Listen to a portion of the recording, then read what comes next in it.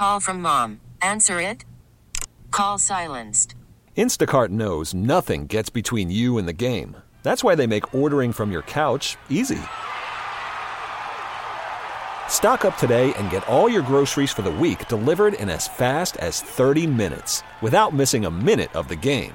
You have 47 new voicemails.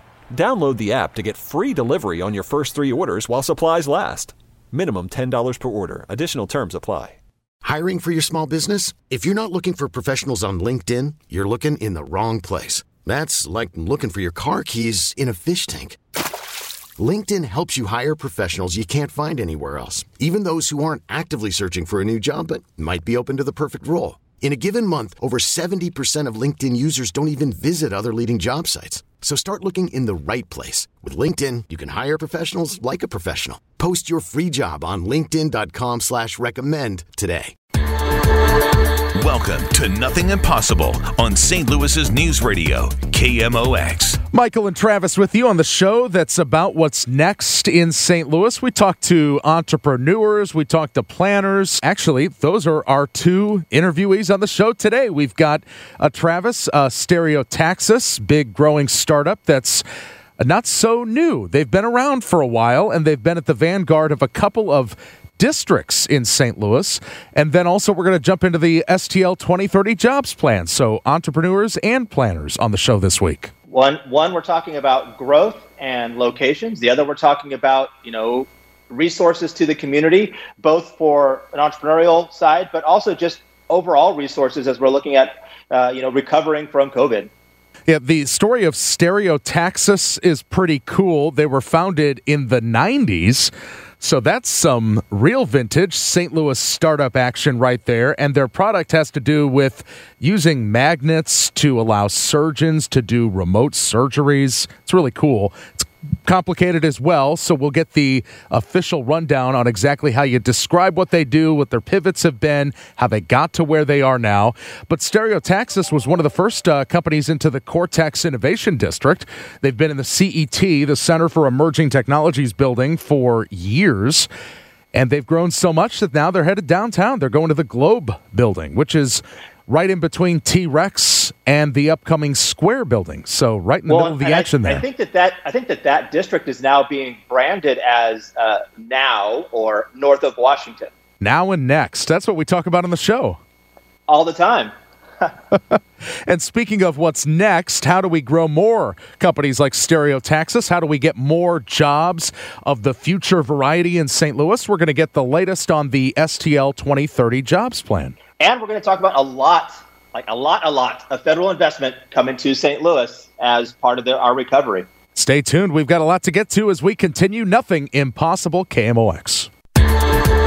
Welcome back to Nothing Impossible on St. Louis's News Radio, KMOX. Welcome back on KMOX. Michael Calhoun with you, and let's profile a St. Louis startup that was one of the first into the Cortex Innovation District and is now making a move into downtown St. Louis, just as an effort ramps up there to create a new innovation district. David Fischel is the CEO of Stereotaxis joining us. Thank you so much for your time. Thank you very much. So first of all, an introduction. Stereotaxis, a St. Louis medical technology company. What is it that you do? So we make robots that allow for a specific type of minimally invasive cardiac surgery, heart surgery, to be performed with greater precision and greater safety for patients. And so we develop robots and interventional devices that allow that specific type of heart surgery to take place. So is this a situation where the surgeon hands over the scalpel to the robot, or talk about how this fits into providing medical services? Sure. So to some extent, the robot serves as a tool for the physician to do a procedure with greater precision. And this is actually a type of minimally invasive surgery where the catheter navigates a catheter, which is almost like a flexible tube through the blood vessels. Usually you access the blood vessels through the leg, and then you move this catheter to the heart. And if a patient has a heart arrhythmia, so the heart is beating irregularly, you can actually deliver ablative energy to specific portions of the heart through this catheter, and by doing so, get the patient back into a normal heart rhythm. And so that's obviously a difficult procedure in a traditional cardiac ablation procedure, the physician is holding on to the catheter handle with their hands near the patient's leg, and yet the procedure has to take place 3-4 feet away at the catheter tip, and the mechanism of translating control from the handle to the tip is not particularly precise. It's difficult to keep the tip stable. The catheter has to be somewhat rigid to allow for that translation of control, and that can introduce risks in the delicate heart anatomy. And we use very precisely controlled magnetic fields at the patient's chest to actually take direct control of the catheter from the tip where the therapy is being delivered. And when you take direct control, you now have a level of precision and stability and a safety profile that is otherwise very difficult to match. And the physician does this entire procedure seated behind a computer cockpit. Wow. And so accuracy and reducing complications, it sounds like, is the big selling point. Can you talk about cardiac arrhythmia? How common of a problem is this? How big of a market is there for your product? So unfortunately, cardiac arrhythmias are very, very common and increasingly so. Partially because of demographic factors, you're particularly more likely to have an arrhythmia as you age. I think the statistics are that for those over the age of 80, you have about a 10% chance of having an arrhythmia, and so there's millions of people in the U.S. who have arrhythmias, and the second factor that has led to an increase in demand for therapy is just better diagnostic technologies. The Apple Watch, which isn't a diagnostic tool, but it by itself can warn you when you have a potential arrhythmia, and the more medical diagnostic technologies have also improved dramatically over the last decade. And so we have more people who are getting arrhythmias, both due to obesity and age. You have kind of better diagnostic technologies, and cardiac ablation has emerged over the last 2 decades as really a primary form of therapy for many of the arrhythmia patients. And so in a combined fashion, you have now a marketplace for cardiac ablation therapy of about 1 million procedures being done annually across the Western world, and so it is a fairly common procedure. Again, there's different types of arrhythmias. There's some are easier to perform by hand. Some are extremely difficult or impossible to do without our robot. Generally, we are focused on enhancing clinical outcomes for patients and helping physicians treat patients with great safety, and also enabling access to therapy for patients that otherwise wouldn't have any option. So for those patients that have particularly complex hearts or particularly complex arrhythmias and they wouldn't have an option for therapy, we try to help physicians deliver that therapy. Stereotaxis was founded in 1990. Was it founded on the same surgery technique that we're discussing today? And then when you joined in 2017, what was the financial situation for Stereotaxis?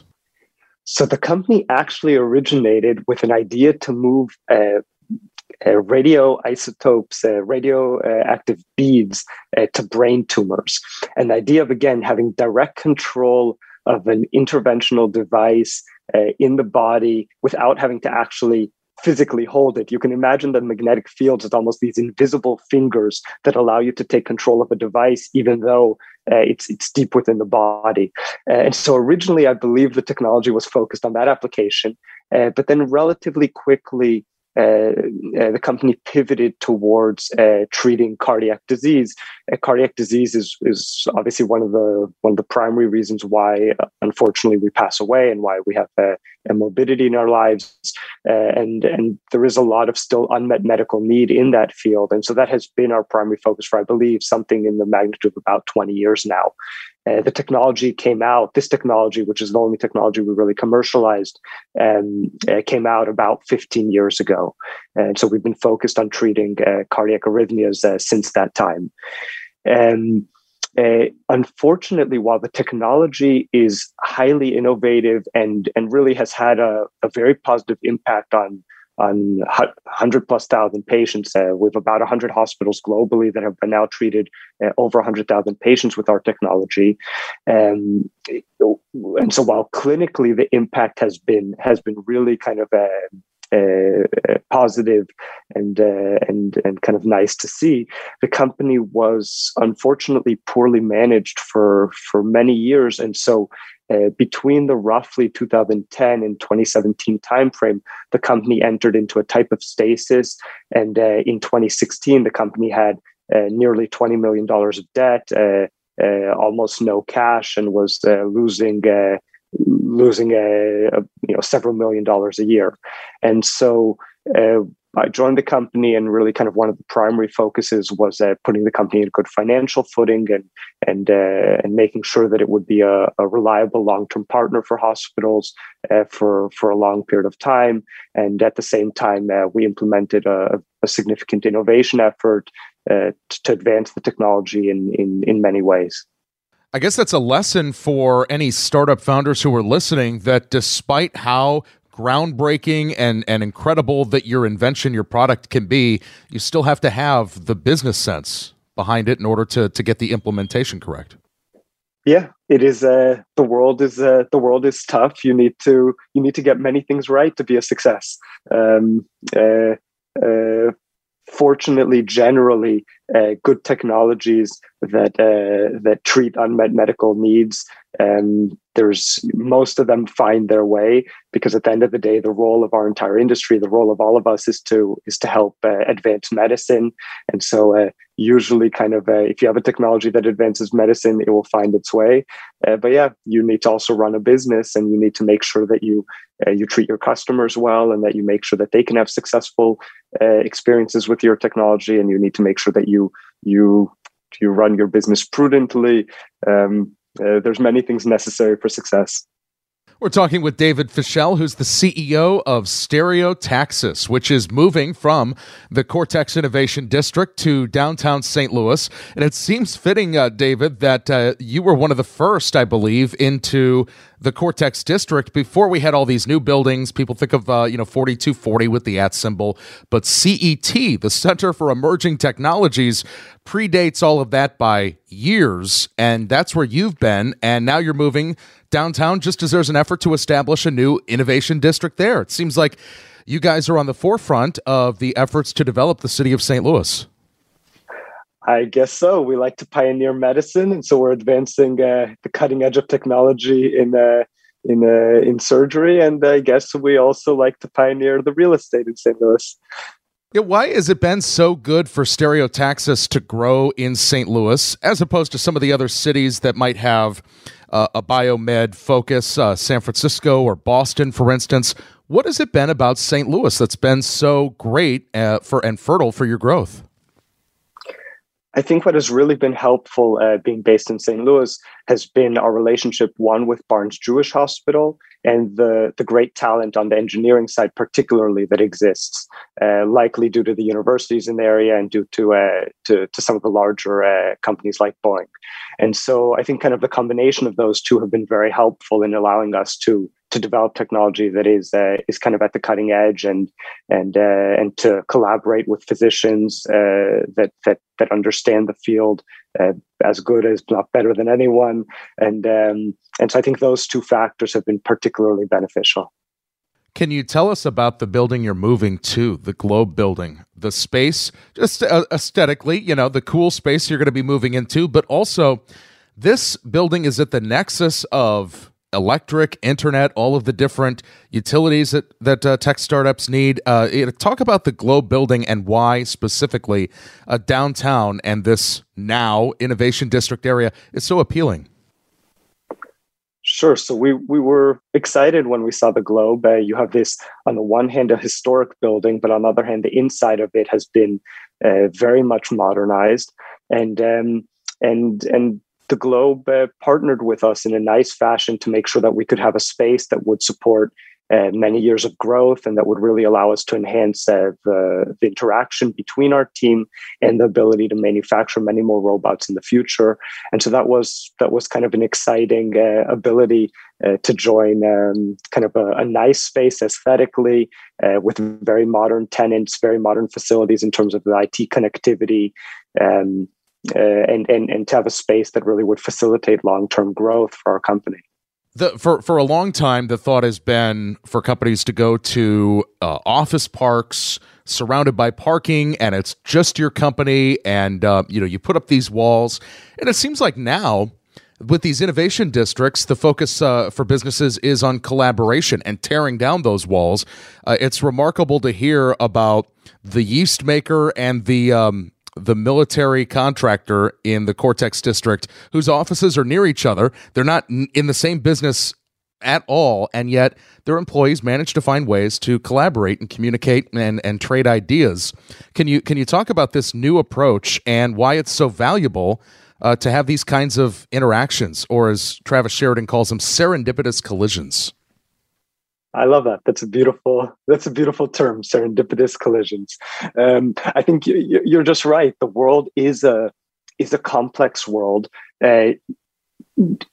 We benefit as a society by having cities, right? That's why we don't all live isolated in the furthest reaches of the world. We gather together in cities, and we collaborate together in universities, and we generally open ecosystems, collaborative ecosystems have brought about amazing progress across all aspects of society, whether you look at science or you look at art or whether you look at literature, you look at government. And so you want to build open societies. And I think the same thing is in business. There's a benefit to having a kind of a cybersecurity company in the same space, and to having a design shop in the same space, and to have there's value that comes from the ability of proximity, and so I think again it's nice. Kind of our goal is not to live in a secluded tower or in an ivory tower. You want to work in the real world. You want to collaborate with others. You want to see what others are doing. You learn from others in completely different fields, and you take those seeds of wisdom and apply them in your own. That's how progress gets made in the best way.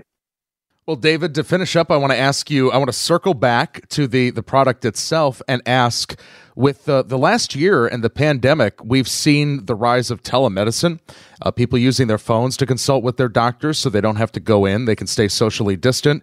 But what about, surgical robotics as well? That helps in terms of what we're dealing with immediately and putting distance between people. But just generally, what has been the impact of the pandemic on the adoption of new technologies and just people, whether they're patients or medical providers, breaking out of this is the way we've always done it mindset? Yeah. So there's been both a positive and negative impact. On the overall, I'd say that the impact has been negative, just because hospitals unfortunately have suffered financially and have been very much preoccupied and focused on treating COVID patients. And so overall, you have that pressure that limits both the bandwidth mentally and the financial bandwidth to invest in new technologies by hospitals. But we were fortunate. We launched in early March, just as COVID was starting. We received FDA approval for our latest robotic system, which was really kind of a major upgrade to the robotic system that otherwise had previously been more or less static for about 15 years. And so that was obviously a very difficult time to launch. We're fortunate that we had two pioneering hospitals, one in the US and one in Europe, that still kind of launched the system last summer and were able to showcase how well it worked. And then we just announced very recently that we had 5 hospitals globally that adopted the system, have put orders, and will be installing the system in the coming few months. And so we have kind of seen have an ability to work through the challenges that COVID provided. I think very specifically to COVID, though, and the concept of telemedicine, there was actually one beautiful publication that came out in roughly the early summer of last year by an Italian physician. If you remember, kind of at the very beginning, Italy was particularly hit hard with COVID. And in most of these procedures, typically, if you don't have a robot, the physician stands for several hours right by the patient's bedside and is doing the procedure there. And in our case, they do the procedure from a computer cockpit a few feet away. And so this publication was on how they were treating ventricular storm patients, which is a particularly dangerous type of arrhythmia that seemed to have become somewhat more common also with COVID, and how they were treating this very dangerous arrhythmia in a COVID patient. And by doing it robotically, keeping themselves safe, but by maintaining a distance between themselves and the patient for the hours-long procedure. And so I think we have seen some examples of how our technology has fortunately been able to help despite the difficult environment. And like in most things in life, we carry on. And at the end of the day, hospitals will adopt technologies that help their patients, and we continue to work to make sure that we can ride out the difficult periods. Watch for Stereotaxis's products in a hospital near you, and I believe you're going to have some exterior signage that says Stereotaxis on the Globe building downtown. Is that right? I hope so. We'll try to make something nice. All right. David Fischel, the CEO of Stereotaxis, moving from Cortex to the Globe building in downtown St. Louis. Thank you so much for your time, David. I appreciate it. Thank you very much for having me.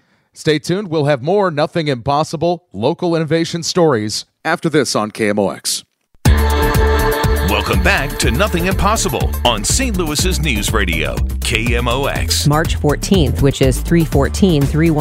That means it's St. Louis Day, 314. And Jason Hall is the CEO of Greater St. Louis, Inc., and he's joining us right now. And I'm sure we have a whole slate of events coming up over the weekend to celebrate, right? Yeah, it is going to be an exciting weekend. You know, a few years ago, a bunch of groups came together and said, we have got to do a better job of telling the St. Louis story, the positive things that are happening in our community and how we're moving forward.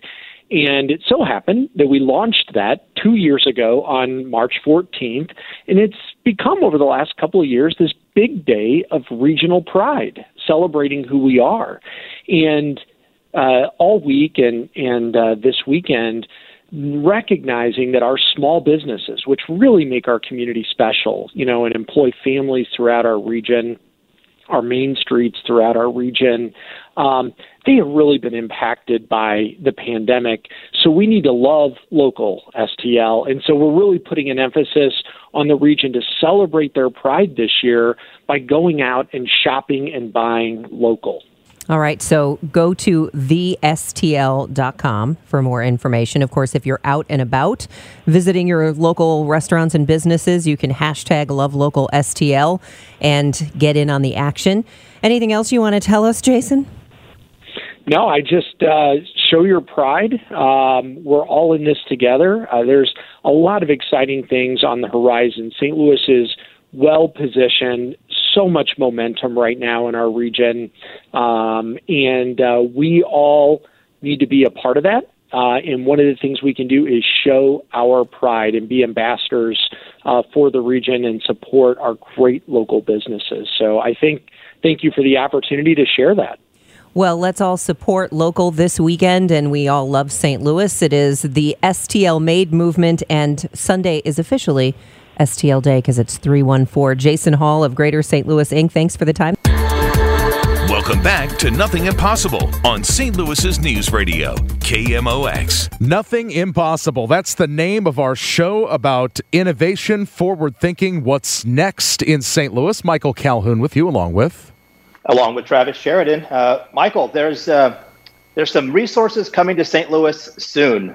About $500 million worth of resources. Yeah, I believe it's more than $500 million. That's part of the American Rescue Plan that's coming to St. Louis. And what should the city use that for maximum effect? Let's talk with Bruce Katz of New Localism Associates, who's been working on the STL 2030 Jobs Plan. Thank you for joining us on KMOX, Bruce. Michael and Travis. This plan is a project of Greater STL Inc. And give us an update on, well, first of all, give us a quick summary for folks who are just tuning in and who haven't heard our previous coverage on this. What does the STL 2030 Jobs Plan look at?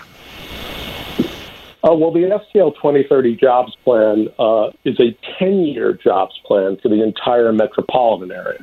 So City of St. Louis, County of St. Louis, and the broader metropolitan area on both sides of the Mississippi River.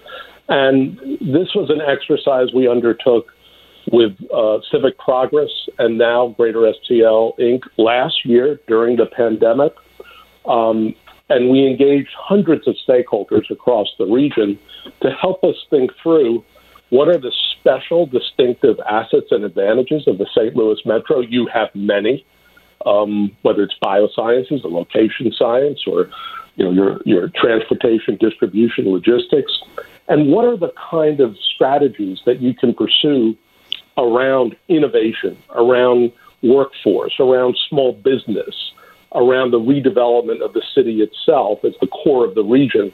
So this is a action plan, not necessarily a report, which is meant to be executed and delivered. And as we talk, this federal funding flow could be an early down payment of some of the significant strategies we identified in the jobs plan with stakeholders throughout the region. Well, Bruce, you mentioned two of those sectors, the biosciences and then location sciences, or, we often talk about geospatial having a big presence here. My guess is the general public probably assumes that you need a lot of advanced degrees in education in order to pursue careers in those fields. But the research that you've done, do you see that there are some earlier and easier ways of points of entry for people, maybe through community college programming, vocational programming, so that many people can participate in these fields? Well, that's really a great question, because when you use the phrase advanced industries, industries that are really driven by research and development and by STEM workers, science, technology, engineering, and math, many people presume, well, you have to have a doctorate from Washington University or SLU or UMSL. Actually, about half of the jobs in many of these industries can be occupied by people who have the right credentials, who have the right skills. And a lot of that can be gained through special community college programs that are carried out in close collaboration with corporations and clusters of companies. So as St. Louis grows its distinctive job base, and from a global perspective, not just a U.S. perspective, what St. Louis has in biosciences and location science, portions of advanced manufacturing, is globally significant. So if you can grow this base, the multiplier effect is very, very high for large portions of your residents. So, Bruce, when it comes to training people up for careers, I imagine that public funding is suggested to be a part of that, and could that potentially be part of the windfall from this American Rescue Plan? Well, the American Rescue Plan is a rescue plan, right? It is really meant to help cities, counties, and states plug their fiscal holes, but make critical investments so we can get back to normalcy, essentially, as the vaccine distribution accelerates around the country. But there is flexibility in this plan. So if there is a decision made to begin to invest in what we would call workforce development or human capital, those are the kind of investments that can be made, and the city, the county, and the state, or the counties in the state, will make those decisions as they see fit. As the year progresses, what I expect is that the Biden administration is going to put forward a special plan around investment in community colleges, and you have great community colleges, and workforce development programs. So this American Rescue Plan is essentially the first wave of what could be multiple waves of federal investment that is really geared to make sure that we deal with the urgent needs right now, but then prepare for a broader, more inclusive recovery going forward.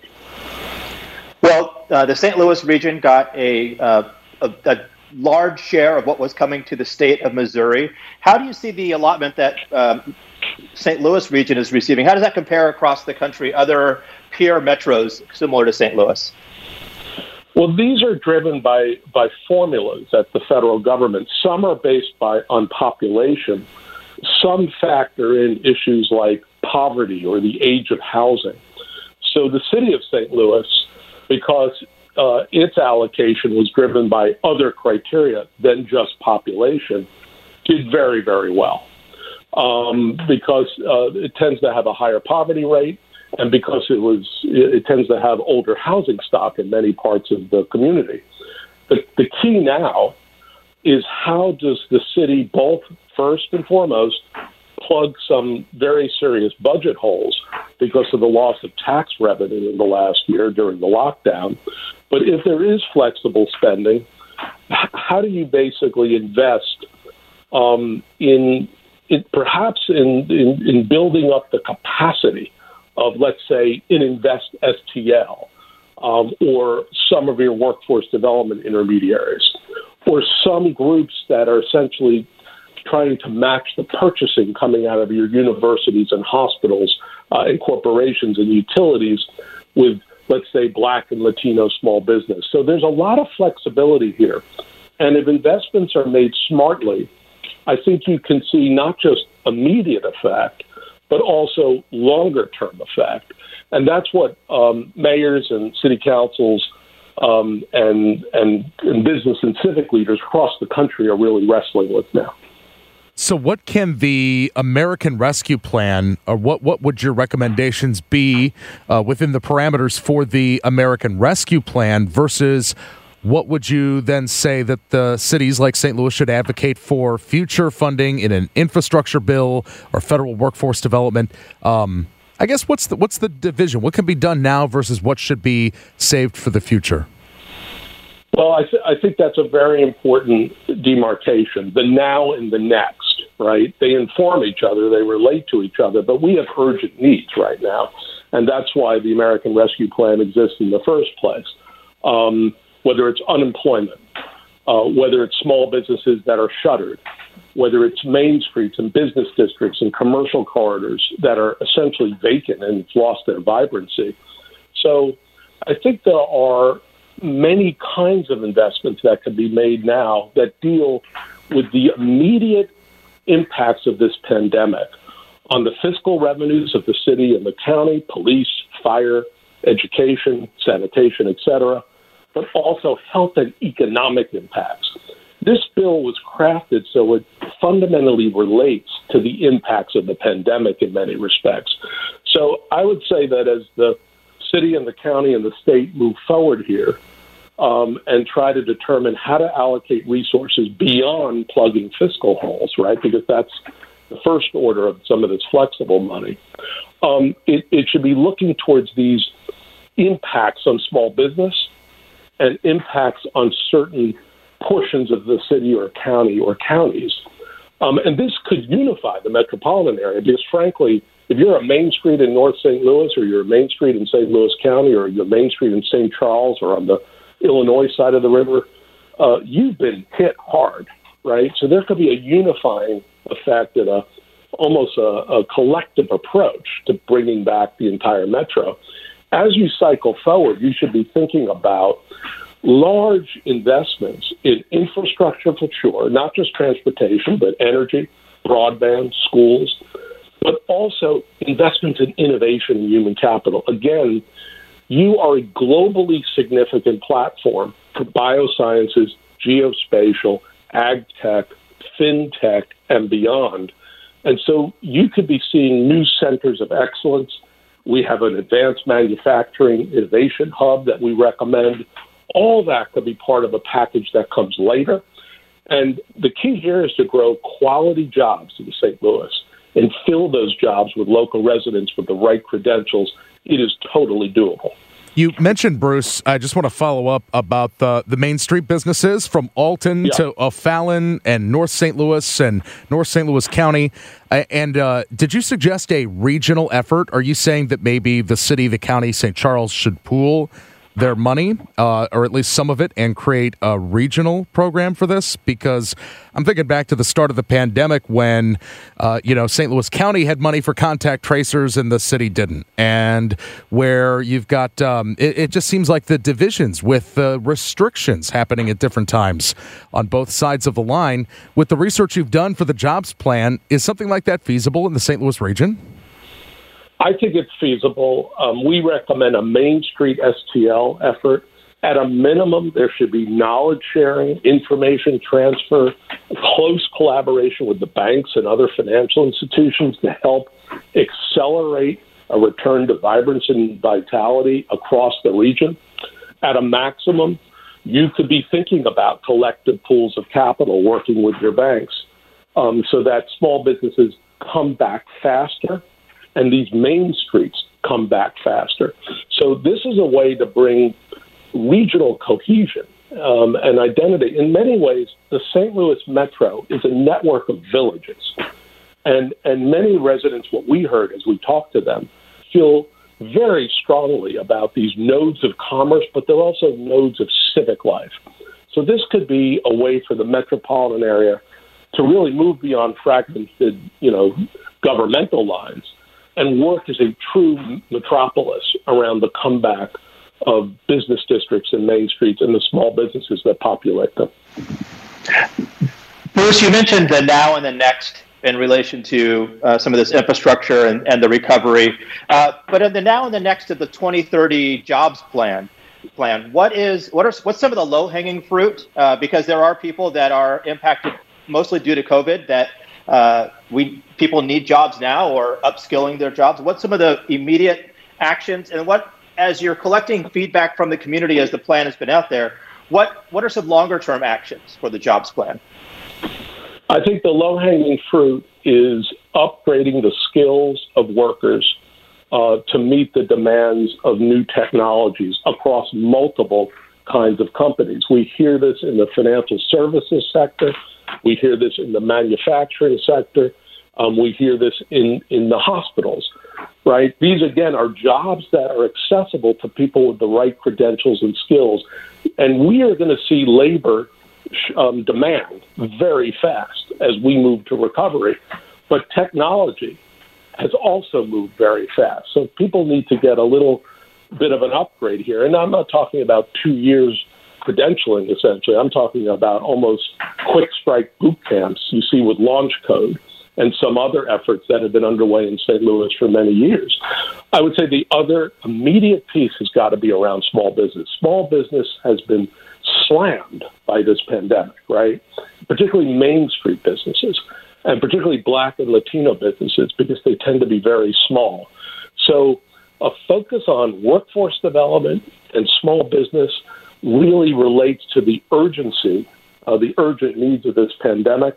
And it also prepares you, because you could model certain behavior, as we talked about before, a metropolitan approach to Main Street, or greater collaboration with your banks and financial institutions, or your skills providers. This is a way of getting beyond the fragmentation to a unified metropolitan area. My view is St. Louis, by having a 10-year jobs plan, is better prepared than just about any other metro to leverage federal investments for large, inclusive, and sustainable impact. And this is a remarkable moment for St. Louis. You can come out of this pandemic stronger and more resilient. We're talking with Bruce Katz of New Localism Associates about the STL 2030 jobs plan. Tell us what the entrepreneurial surge has to do with. Well, I think for everyone listening to this, everyone understands the role of small business in city, county, and metropolitan economies. It is absolutely fundamental. In the U.S., we have tended to focus on tech entrepreneurs. I think this pandemic has taught us the criticality, the critical role that small businesses involved in local commerce play. And so what we're looking for is a continuum of capital, private and public, that can be provided to a continuum of enterprises. Some will be commercializing research out of WashU, let's say. Some will be tech-enabled companies that Arch Grants deals with so well. But some of them really are local, authentic, small businesses that are dealing with the consumer demands in your metropolitan area. And what they are hungry for is not just traditional debt products, right? Because many have seen their assets depleted and their credit really circumscribed by this pandemic. They're looking for different kinds of investments.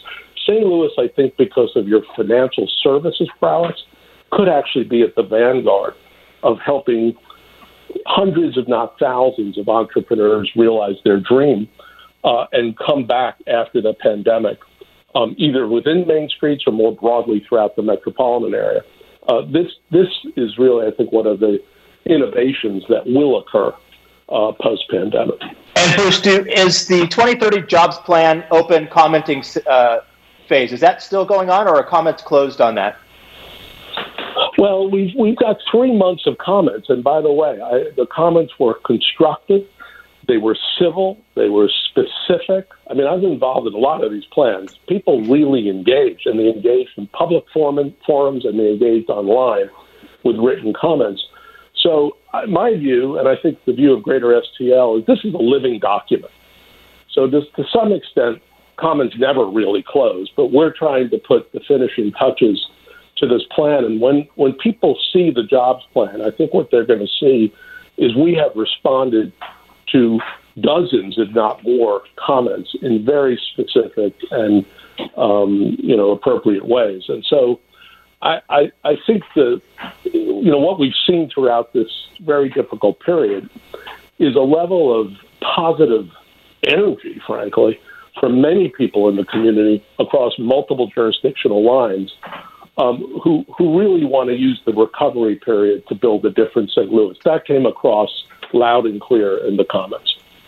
Well, you can go to greaterstlinc.com/jobs plan to check it out for yourself. And we always enjoy talking with Bruce Katz of New Localism Associates. Thank you so much for your time, Bruce. Well, thanks for having me, guys. All right, thanks for joining us for this week's Nothing Impossible. We'll be back next week with more stories about innovation and entrepreneurship in the St. Louis region. We get it. Attention spans just aren't what they used to be. Heads in social media and eyes on Netflix. But what do people do with their ears? Well, for one, they're listening to audio. Americans spend 4.4 hours with audio every day. Oh, and you want the proof? Well, you just sat through this ad that's now approaching 30 seconds. What could you say to a potential customer in 30 seconds? Let Odyssey put together a media plan tailor-made for your unique marketing needs. Advertise with Odyssey. Visit ads.odyssey.com.